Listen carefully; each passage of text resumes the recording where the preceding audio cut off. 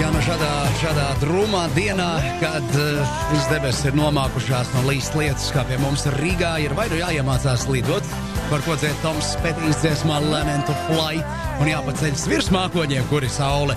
Vai Kristaps, es pieļauju domā, jāspēj gadžeti. Arī tur var droši vien tikt pie saules un vienkārši pavadīt apmākušos dienu kopā ar savu tehniku mājas. Labrīt, Kristap! Labrīt, es domāju, ka jādomā vienkārši ir gaišas saulēnas domas par saviem tuvajiem un labiem cilvēkiem. Tad jau būs viss baiga labi. Ja domājot par savējiem, nevar gaišu padomāt neko, ka visu laiku nāk prātā, ko viņš tev ir nodarījis un kur viņš ir atkal aizmetis savas mantas. Tad ir jāpārvērtē pie savējiem. Vērtības kritērija, nu labi, ejam uz tehnoloģiju gaišo pusi. Jā. Tā, nu bet par gadžetiem runājot, tiešām šī nedēļa ir bijusi pietiekami traka un ir bijis ļoti daudz dažādu interesantu jaunumu, kuriem tā kā īsumā mēģināsim iziet arī cauri.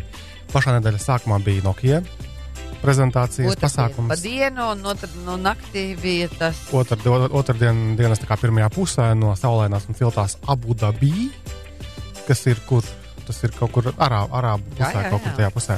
Tad, nu lūk, tur Nokia prezentēja 2 milzīgus telefonus, tātad Lumia sērijas vietāruņa 6 colu, un tā bija milzīgus tādas plāksnes. Viens dārgāks, viens lētāks, būs patiesībā jau diezgan tuvāko mēnešu laikā arī Latvijā.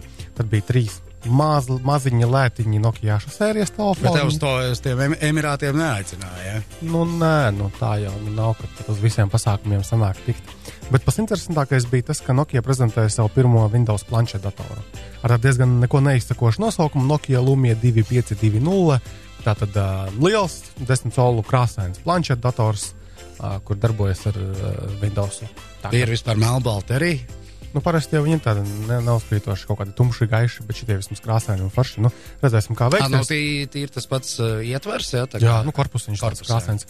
Tur tādas interesantākās lietas, ka, piemēram, uzlāde 1 stundas laikā var uzlādēt līdz 80% bateriju. Parasti ir tā, ka mēs uzliekam kaut kādus gadžetus lādēties, uz nakti, piemēram, vai planšetdatorus arī, ilgi jālādē. Tad šitais izskatās baigi forši, ka tu stundas laikā var gandrīz pilnu bateriju dabūt. Un klāt vēl arī var piepiekt tādu tastatūras aksesuāriņu, kur tev īstas poziņas ir, jo parasti jau ir bēda planšetdatoriem, kad uz ekrāna bakstoties grūti kaut ko uzrakstīt. Nu, lūk, un tā tastatūrā iekšā vēl arī baterija klāt iebūvēta ir, un USB porti, lai peli kaut kādu pieslēgt un kaut ko tādu. Tā, ka tas varētu būt tās praktiskāks planšetdators. Tas tā kā par Nokiju. Runā, ka tas ir tā kā, tādi pēdējie produkti, kas ir tīri Nokijas, un tagad, kā mēs zinām, Microsoft nopērk to telefonu. Summa tur bija kaut kādi 5,5 miljardi. 7,2 vai kaut kas tāds. 5 bija eiro miljardi, un dolāru bija vairāk tādā ziņā. Par eiro.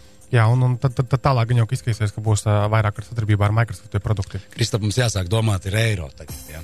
Jā, domāsim par eiro. Kā es to daru, ja? Kā tu gribēji? Jā, kā to dara Baiba? Jā, tās pašas dienas noslēgumā pusē bija pasākums no saulēnās Kupertīna un no planētas otras puses no Kalifornijas, Amerikā.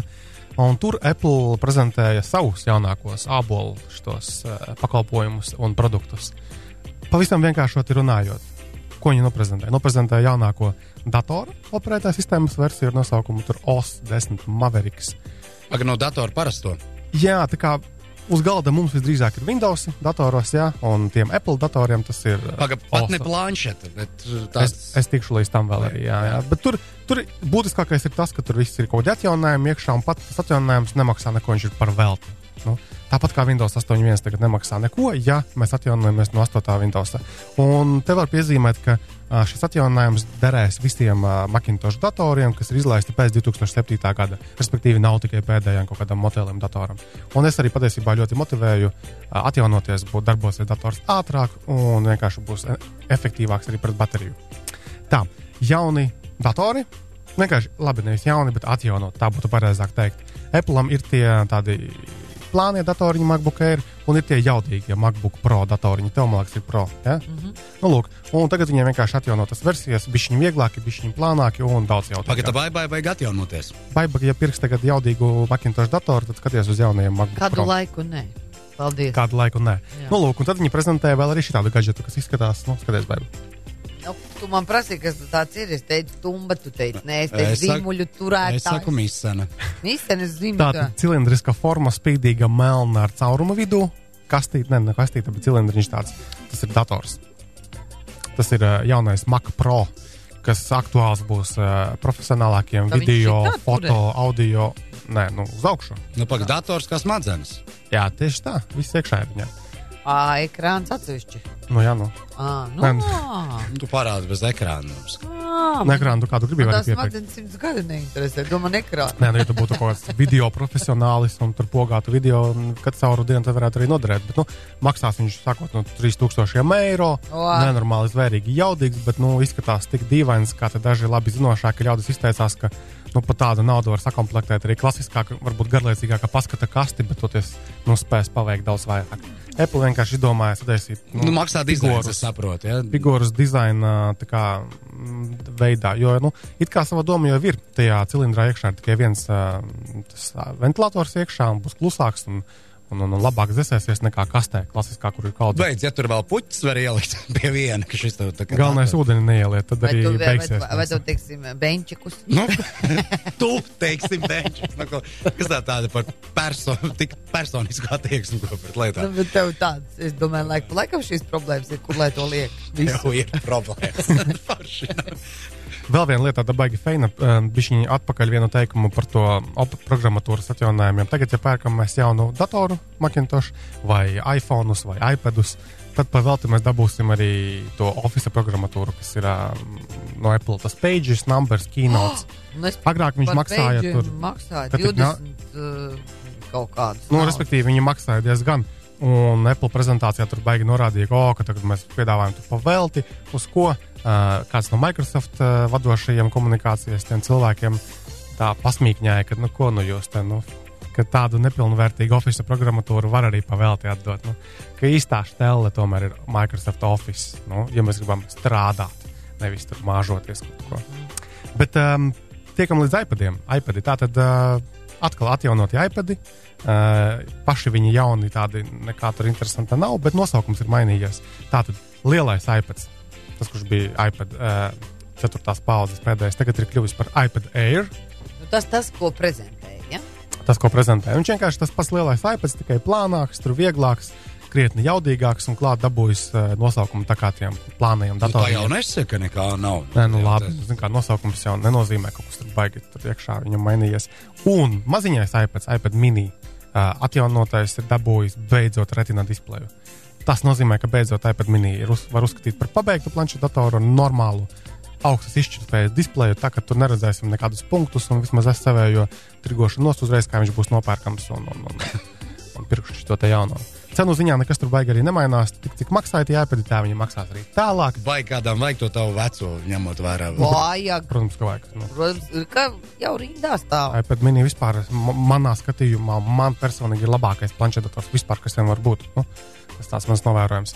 Lūk, un tā, ka drīzumā jau lielākā daļa šo produktu būs arī pieejami, un ja runājam vēl par iPhone'iem, tad jau no rītdienas būs pie LMT. LMT mājaslapā jau ir informācija, kad var pieteikties. Es arī pieņemu, ka būs pieteikšanās, gan jau, ka no sākuma viņi nebūs nomadījuši tik daudz iPhone'us, lai pilnīgi visiem pietiktu. Bet jebkurā gadījumā gan 5C, gan 5S būs pie LMT. Tā, vēl gribēju tādu painformēt par tādu foršu konkursu Zvaigznes ABC izdevniecības veidotais konkurss Zvaigžņu klase. Iepriekš varbūt ir dzirdēts mazliet, ne? Zvaigžņu klase? Labi, jūs neesat 5. un 9. klašu skolēni. Laikam nē. Ja jūs būtu 5. un 9. klašu skolēni... Nē, mums ir iesprūduši daudz agrāk.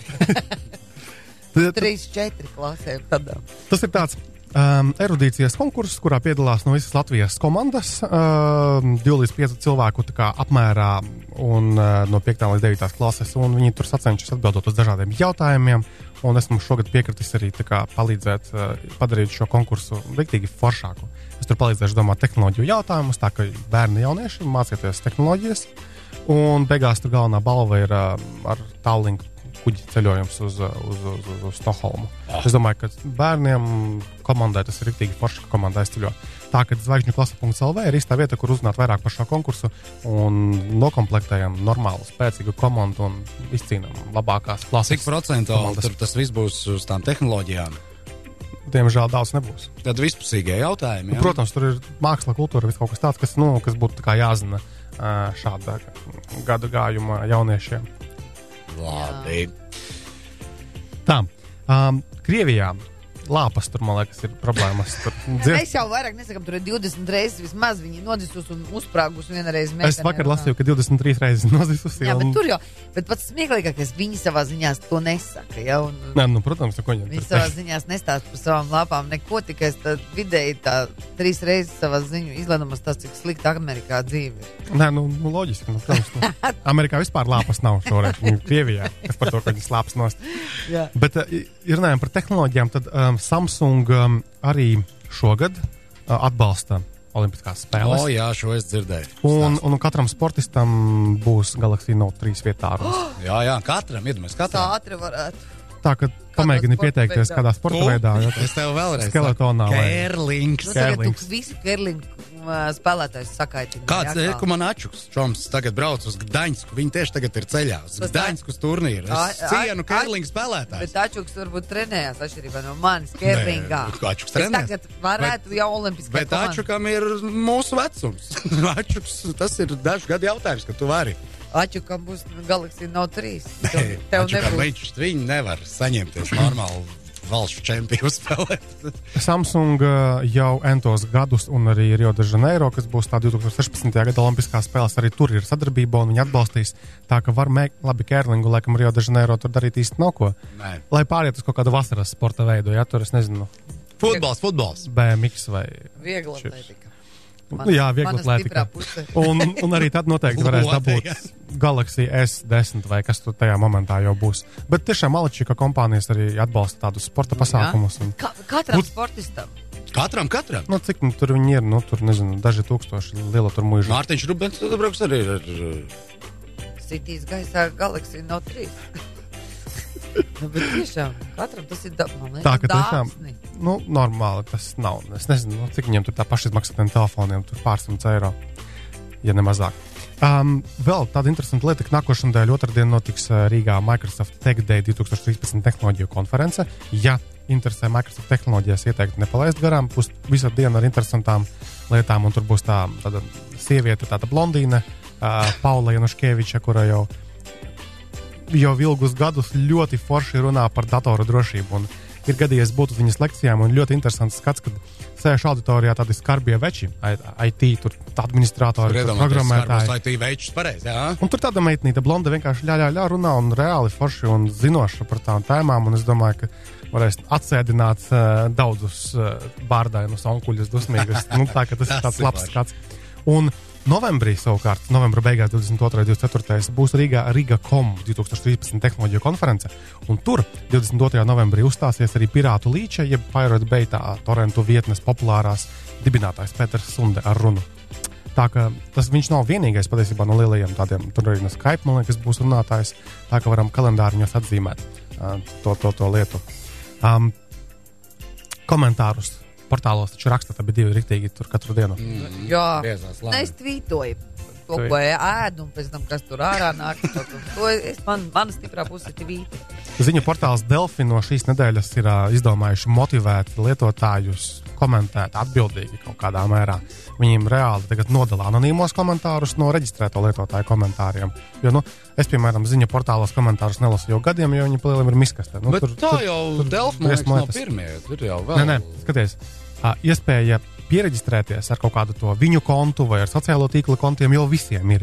Bet Delfi ir Latvijā tādi pirmie no lielajiem, viņš ir lielākais ziņu portāls, kas kā pamata izvēli piedāvā šo reģistrēto komentēšanos. Un tas, ka viņi nodala anonīmos pilnībā nost, un no reģistrēto lietotāju komentāriem. Protams, ka reģistrētie lietotāji arī nav muļķi, un anonīmiķi arī nav muļķi, viņi piereģistrēsies. Bet rekur arī TV netā ir to var nodalīt, rekur reģistrētie komentāri. Un... Jau var? Ir. Es lasu, piemēram, es skatos, rekur atver rakstu, pedagogi pie Saeimas prasa cienīgu darba samaksu. Atveru, skatos, reģistrētie komentāri, man tikai rāda reģistrētos. Forši, iepriekš nebija pamanījis. Tas ir ļoti pozitīvi, ka mēģina savest kaut kā kārtību. Tur gan runā, ka saistīts ar to, ka Delfos ir iesūdzēja tiesā par to, ka viņiem tur bija briesmīgi komentāri Igaunijā, tajā Igauņu Delfos un kaut kā. Bet, jebkurā gadījumā, nevajag internetā uzvesties tā, kā tu neuzvestos uz ielas. Bet no otras puses, ja viņš nolaiž tvaiku internetu. Jā, tur jau psihoterapeitam ar darbs. Varbūt neuzvedās vairs tā, ko. Ja viņiem ir ko laist internetā, tas nozīmē, ka sirdī nav miera un Ja viņš, piemēram, viņš netiks pie interneta, ko tad viņš laidīs tvaiku uz ceļiem, piemēram, labāk, lai viņš nolaiž internetā, tad tvaiku, jo tu jau nelasi, es nelasu, Jānis nelasi, nu, lai viņš tur pats arī raksta un pats arī lasi, nu.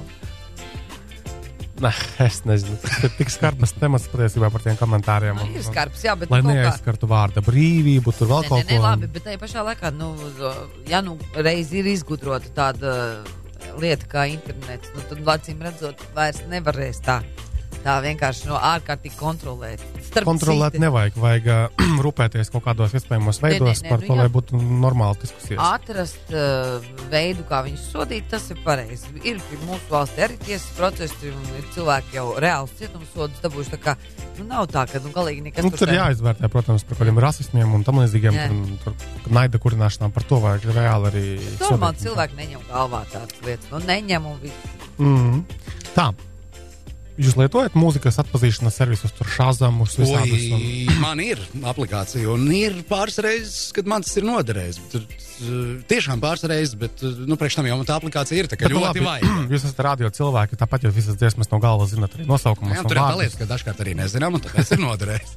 Lūk, izrādās, ka tie algoritmi, kas darbina tās aplikācijas servisus, patiesībā darbojas, lai arī atpazītu delfīnu radītās skaņas. Ir tapis pilnīgi pētījums zinātnisks, ka tos algoritmus, kas darbina arī šazamus, soundhoundus un visas pārējās aplikācijas, var pielietot, lai saprastu, ko tie delfīni sazinās iepriekš. Tulkot delfīnu dziesmu. Gluži tulkot, bet atpazīt, ko tos delfīnus tur mēģina tā kā pateikt.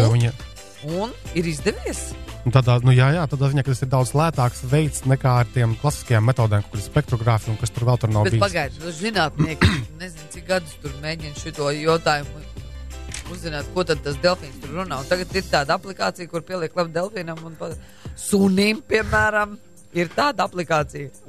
Cik daudz tu zināt? Tas būs pēc 5 gadiem kaut kādiem, bet tagad viņiem, tādā ziņā, ka var pielietot šīs tehnoloģijas, lai saprastu, ko tas delfīns tur mēģinājis domāt. Tad vīrieši varētu arī dabūt vēl tādu, pa labu nav tādu tehnoloģiju, tādu aplikāciju, lai pielikt klāt sievietes galvā, lai viņš saprastu, ko viņi domā, un otrādi. Redzi, kā viņa kā sieviete domā? Jā, otrādi es varētu piet pie vīrieša galvas un ar aplikāciju nolasīt, ko viņš patiesībā pilnīgi jāsāk veidot šitais startups, ja aizsācēja uzņēmums un jāpelna pirmais miljards. Tā ir mana ideja, tev viņa dāviņa, lūdzu. Ok, tad mēs ar Jānu sataisīsim un nopelnīsim miljardu. Paldies, Kristaps Kutels, kārtējā tehnoloģija ceturtdiena ir paskrējusi veids pārniem. Nākamā nedēļa nesīs atkal jaunu stāstus. Vēl viena lieta. Tātad, ja mums interesē, kur labākais autoservis, ejam autoservisi.118.lv, tajā uzziņu portālā. Un tur sāk veidoties autoservisu vērtēšanas karte, kurā ir pievienoti autoservisi, un cilvēki var arī pozitīvās vai negatīvās atsauksmes pievienot. Un tagad tas ir aktuāli. Jums taču riepiņas tot jāmaina, ir ziema tuvojas lieliem auļiem un vienkārši zināsim, kurā servisā var kaut ko darīt vai nedarīt. Labi. Paldies, Kristap! Paldies!